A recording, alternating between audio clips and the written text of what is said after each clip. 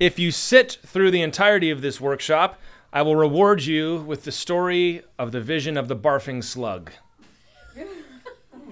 Let's begin. The title of this workshop is called How to Afterglow. Now, when we use the term afterglow, we are describing what is essentially a prayer meeting, but it is more than just a prayer meeting. It is waiting upon the word of the Holy Spirit. In Acts chapter 13, the elders of the church in Antioch, it says, were fasting, praying, and ministering to the Holy Spirit. They were waiting to hear what God had to say, and the Holy Spirit said to them, "Separate to me Saul and Barnabas for the work to which I have called them." And so that is what we're talking about. Afterglow describes how Moses was in the presence of God and he got to see the glow after the Lord had passed by, and then his face began to glow.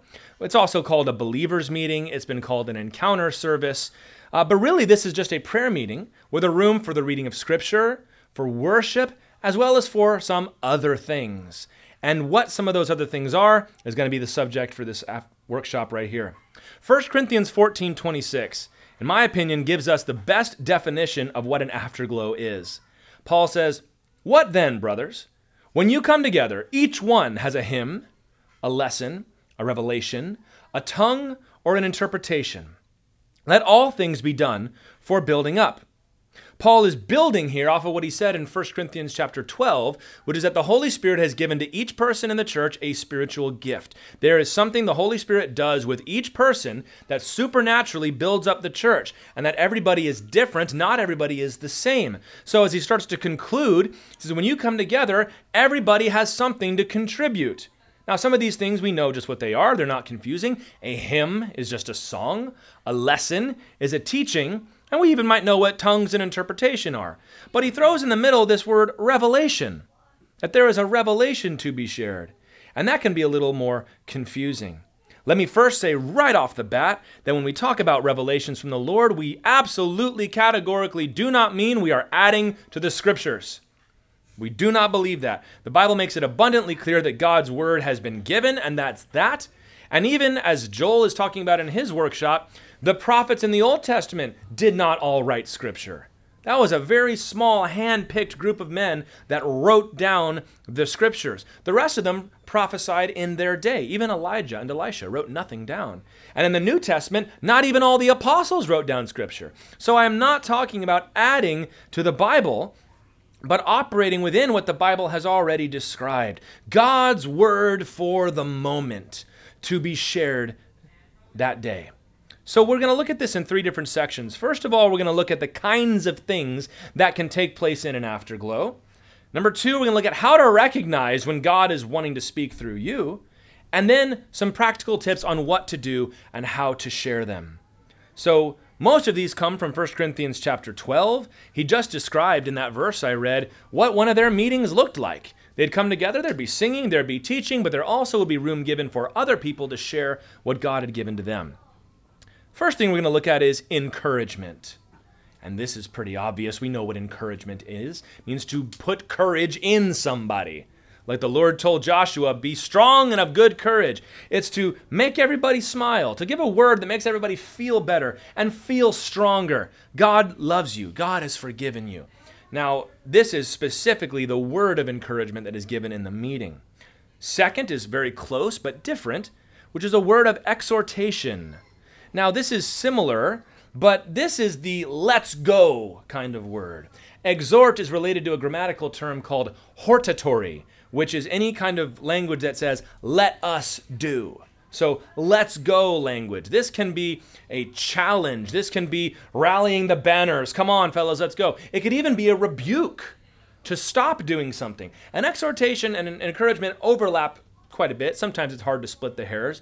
But an exhortation is stronger and is intended to provoke action, whereas an encouragement is softer and is intended to promote what you might call good feelings. And I don't use that negatively at all. Some people are much more encouragers. Some people are much more exhorters, and I am the latter category. I am much better at let's go than I am don't worry, everything's going to be okay. That's why we need all of us. The third is the word of wisdom. We know what wisdom is. Wisdom is practical application of knowledge, especially knowledge about God, the right way to live life. But the word of wisdom is somebody in the moment who has the right idea for the right time. They have the perfect solution for this situation. Consider when Jethro came to Moses, and Moses was handling everybody's problems by himself. And he said, what you're doing is not good, Moses. What you ought to do is train up other people and let them handle the smaller cases and you just handle the big ones. Or in the book of Acts, chapter 6, when the Greek widows are being neglected in the distribution, the apostles got together and said, here's what we do. You pick 7 good men to handle this. We'll work on the word and prayer. Those are 2 examples of giving a word of wisdom for a situation. If somebody is perhaps praying for a provision, like, I don't know what we're going to do in this situation. I don't know how we're going to pay this bill. I don't know how we're going to get this house. And the Lord just gives somebody the right thing to say. This is what you ought to do. That's the word of wisdom. And you can usually tell when one of those comes because it kind of feels like, oh, well, that's that. I guess we can go home now because we know what we're doing. The 4th is discernment. Discerning of spirits, the Bible says. This is the ability to recognize what is from God and what is from not, or what is not from God. Now, we're all required to be discerning and to be able to have good discernment, especially leaders in the church. But some people are supernaturally gifted by God to tell when something is from God and when it's not, when something is from the Holy Spirit and when it's from an evil spirit, because Satan loves to come in and trick people. There are times where people look at a situation and they just know that something's wrong, that something is off about this situation or this person. Sometimes they'll come in and they say, we shouldn't do this. I've had people even say, I don't know about that guy. And I'll be like, come on, I know he's a little weird, but he's a good friend. I know, and I feel really bad saying it. I don't have any reason to say it other than I just watch out for that guy. That's a word of discernment. And sometimes it's the other way around. It's like, I haven't known this person very long, but I just feel like this is right. Or even the ability to sort through if there's 2 different solutions given, which one is from the Lord. There are some people that will speak those things out. We're told to weigh everything that is said in the meeting. We don't just accept it all as from God automatically. And there are those that are specially gifted in this way. The 5th is the word of knowledge. Similar to wisdom, but this again is the word of knowledge. This is when somebody is given knowledge about a situation that they should not know about, but they know. They know something about somebody or about a situation, or even just about the temperature of the room, so to speak. They just know what's going on. When Jesus was speaking to the woman at the well and she said, I'm not married. They said, you're right, you're not married. You've had 5 husbands and the one you have now is not your husband. That was a word of knowledge. He couldn't have known that. That was the Holy Spirit revealing something about this woman to him. Elisha in the Old Testament got words of knowledge from God so much, it was surprising when God didn't tell him what was going on. When the widow was banging on his door, he told his servant, let her in, for God has not told me why she's here. We usually comment when God does tell us, but he had that knowledge. And this could be someone, when you're talking to somebody and God just drops something on you and you're like, I know what's going on here. Or if you ever heard somebody say, I think there might be somebody in this room who is dealing with X and Y, right? Something like that. That's a word of knowledge. 6 is the gift of tongues. Now, Paul distinguishes this from the revelation in verse 26 of chapter 14, but I think it falls under this category, meaning it is something that can be shared appropriately in a afterglow service. This is somebody who speaks out in an unknown language that they did not learn, speaking praise and honor and glory to God, the wonderful works of God. This is not channeling the Holy Spirit, where God grabs you by the scruff of your neck and makes you do stuff. A lot of people have that misconception. Paul would tell the Corinthians, you absolutely can control yourself, and you better. When the gift of tongues is given, it is given. And this can be spoken out in the church. It is not spoken to men. You're not, again, like, thus saith the Lord. It's nothing like that. You're praising God or speaking to God in an unknown tongue. And if that's going to happen, number 7, there must be an interpretation in a public meeting. Paul says in private, you speak in tongues all you want, because it's between you and God. And even though your mind doesn't know what's going on, your spirit is edified and your spirit prays. But in the congregation, you must have an interpretation. This is when somebody knows what someone has said in a tongue and reveals it to the group. I think the best example we have of this, even though it's not exactly the same, is in the book of Daniel, when the handwriting was on the wall, and Daniel was able to understand, mene, mene, tekel, upharsin. He's like, okay, I know what this says, and I know what it means. that it's similar to how when somebody speaks in tongues, somebody is able to interpret what they said. There's just a knowledge in their hearts that they know. And in fact, if there is an interpretation, Paul says that tongues are as edifying as prophecy can be. But if there is no interpretation, just keep it to yourself. The eighth possibility, dreams and visions. Now you talk about something that can be taken to a weird and wild place. Or something's like, well, I had a dream I was dancing in a sombrero at Disney World and I had a hot air balloon carried me away. What does that mean? Well, it might not mean anything except you had something weird to eat the night before. But there are some dreams and some visions that are from God. And in fact, Joel chapter 2 and Acts chapter 2 both emphasize that this specifically would take place in the last days, that you would see an increase of these things. Now we know what dreams are, but this is a dream that comes from God. I've had one that I can say for sure is from the Lord, and that wasn't even for the congregation. That was just for me. But a vision, here's how I describe this, and God gives me a lot of visions. I think that's one of the things he does with me. That's one of my gifts here. But it's like an unalterable picture in your mind's eye. If I were to say, okay, imagine a man standing here. Now put a purple hat on his head. Now have him wear a grass skirt and do a hula dance. You can imagine those things, and maybe you are right now. But when the Lord gives me a vision, it's like that same mental picture, but I can't tweak it. I can't mess with it. I don't know how else to explain it to you other than that. And very often it is persistent and it comes back. And what this is in the meeting is you share this. I have an image in my mind from the Lord. I think God gave me a vision. You know, I had a dream the other night, and I wasn't sure about it, but I think it might be relevant to what we're talking about here tonight. Sharing those things. And the ninth is prophecy. And I think a lot of these things could fall under the category of prophecy, but this is God's direct word for the moment. It could involve foretelling the future. That's a big part of prophecy, but that's not all that it was. If you look in the Old Testament, the prophets were those that waited upon the king to give him God's word for right now. The Bible tells you how to be a good husband or wife, for example, but it doesn't tell you who to marry. That's where a prophetic word could come in. You're not adding to the scriptures. You're operating within what the scripture has already said. Prophecy, God's word for right now. These are those that when they speak, it is as if God is speaking to the room. And in fact, Peter tells us, those of you that are teachers and those of you who speak ought to speak as if you have the oracles of God. He says, if God has talked to you, you let it rip. Don't hold it back because God is talking to his people. Prophecy. So those are the kinds of things that can take place in an afterglow. Those are things God might use you to do in an afterglow, as well as the reading of Scripture, or just plain old prayer, if there is such a thing as plain old prayer. Those are also appropriate. But those things are not considered to be revelations of God. So how do we recognize these things? Now, not everybody is going to encounter all of these things all the time. But how do we recognize when God might be using me to say something today to this group, as it seems the early church did quite often?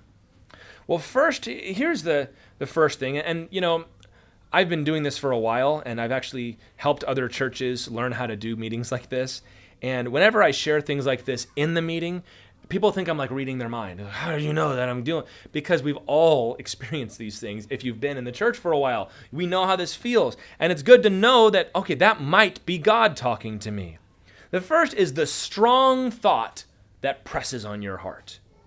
A thought that you just can't shake. It's like, I walked in this room and I started thinking this, and it really would be a good thing to say. And it just feels right to you, but it won't leave you alone. And your heart's kind of thumping out of your chest. Like, should I say this? Should I not? It won't leave me alone. And I'm sweating. Why am I sweating? I'm in church. Everybody likes me here. What's the problem?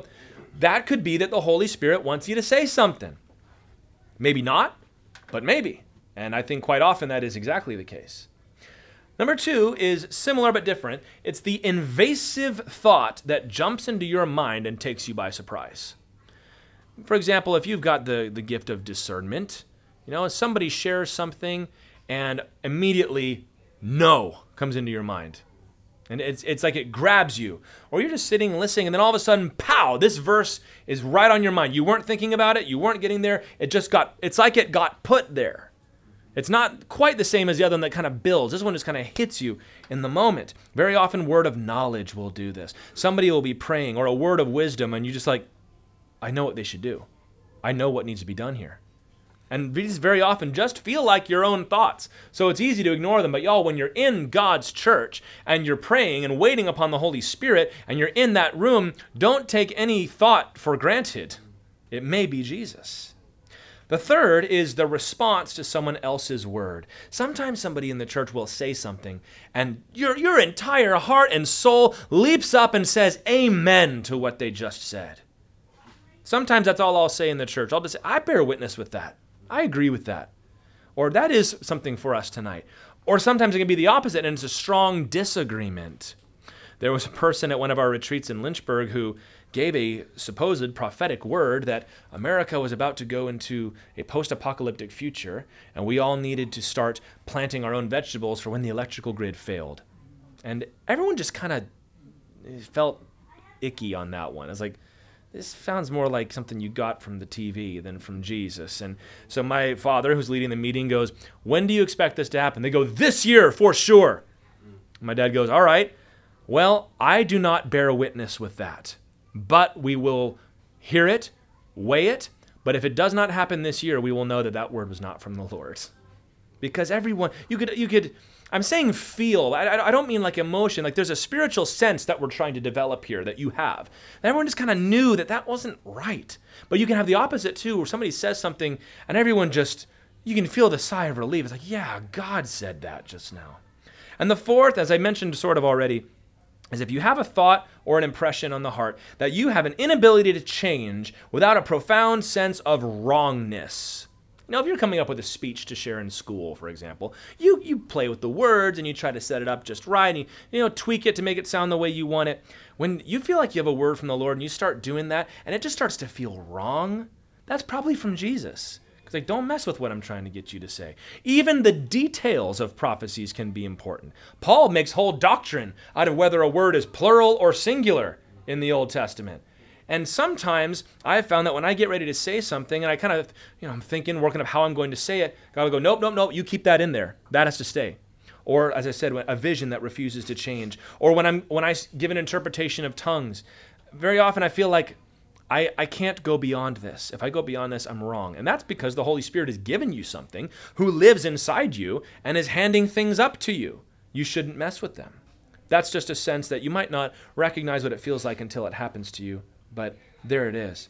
All of these things, of course, have to be done in accordance with the Scriptures.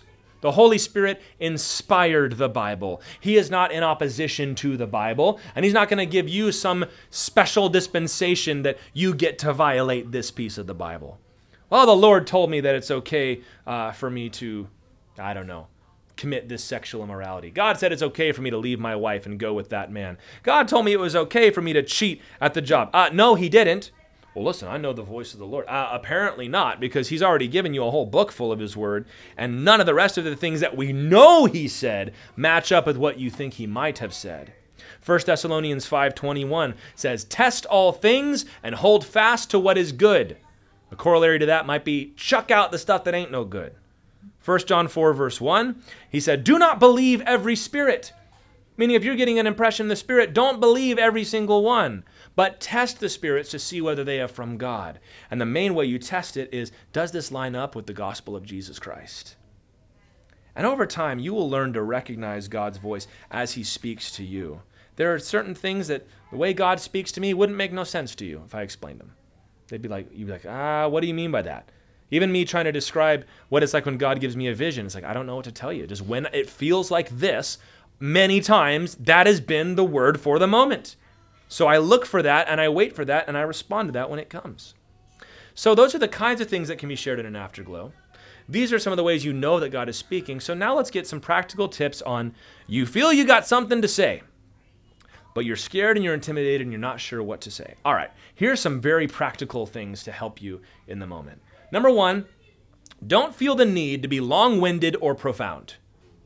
Some folks, man, they pray in like King James English, and they use these like $5 words, and it's just lovely to listen to them, But you're like, oh, I can't talk like that. And when he prophesies, man, it sounds like prophecy, and all I got is this. I don't know if I want to say that. Listen, sound like you. It's okay. Just give the piece. If all you've got is a little piece, just share that piece. You don't got to sound profound. You don't got to sound deep. You don't want to go on a long time. Just share what is on your heart, even if it's short, because sometimes that's even better, because sometimes we can lose the message because we wrap it in so many words. So don't feel the need to be long-winded or profound. Even if you're in a group with people who are long-winded and sound profound, that's okay. There's no judgment. Number 2, if you share something, consider also explaining what you think it means. This is something I very often do in our afterglows. If somebody says, this verse is on my heart, and then they read it, my next question is usually, what was it about that verse that spoke to you? Why did you feel the need to share that one specifically? Or if they pray a certain way, and it's very clear that there's something burdening their heart, sometimes I'll say, why that? What is it? Just explain what you think it means. Just say, I want to read this verse. It's about God's love, and whenever I feel like I'm far from God, this verse always helps me, and I just feel like God wants me to read it tonight. That's plenty. You don't need to go above that and beyond that. Just say why you wanted to share that. Number 3, don't feel like you got to stand up, plant your flag like Columbus, and say, "Thus saith the Lord." It is okay to open up your statements with phrases like, "I think," or "it seems," or "God might be saying," to take some of the pressure off yourself and off of everybody else. We're trying to weigh and sort through everything that is being said, so it's okay to say it boldly, but also to say it with humility.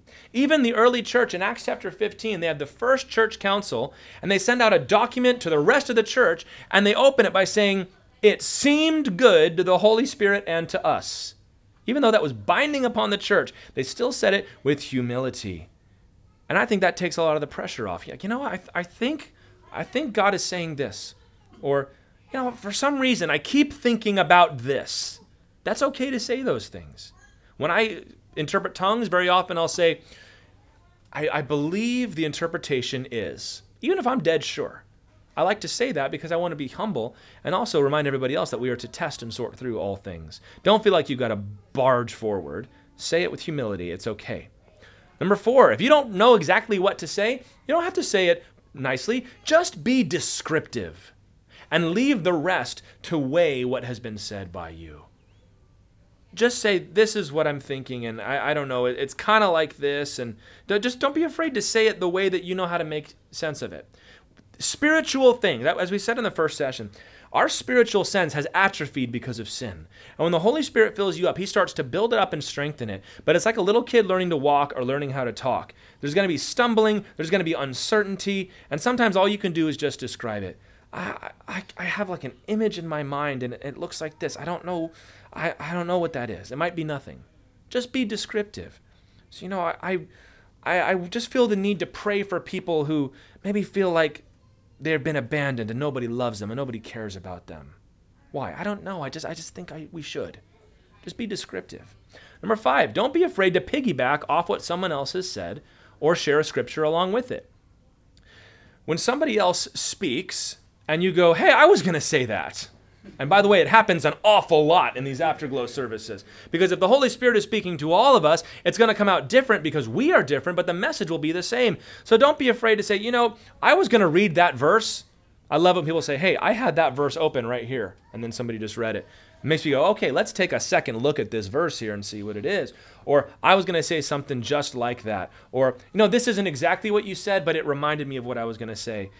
Or to read a scripture that goes with it. Don't be afraid to do that. Don't feel like you've got to, stand alone here. Just say, "Yeah, this is so similar." Because sometimes we think, I shouldn't share it because it sounds like somebody already said it.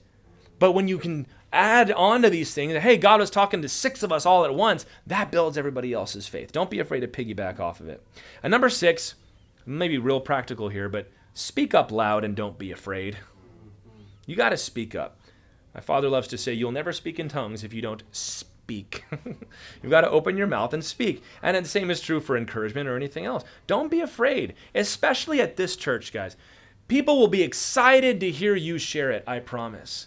They'll hear you say something, they'll go, "Praise the Lord." And if you're not speaking heresy, don't worry about it. "Well, I don't know if it's the right thing for this moment." If it's God's truth, it's okay. Even if it's not the right time, it's never a bad thing to be reminded of something that God said, right?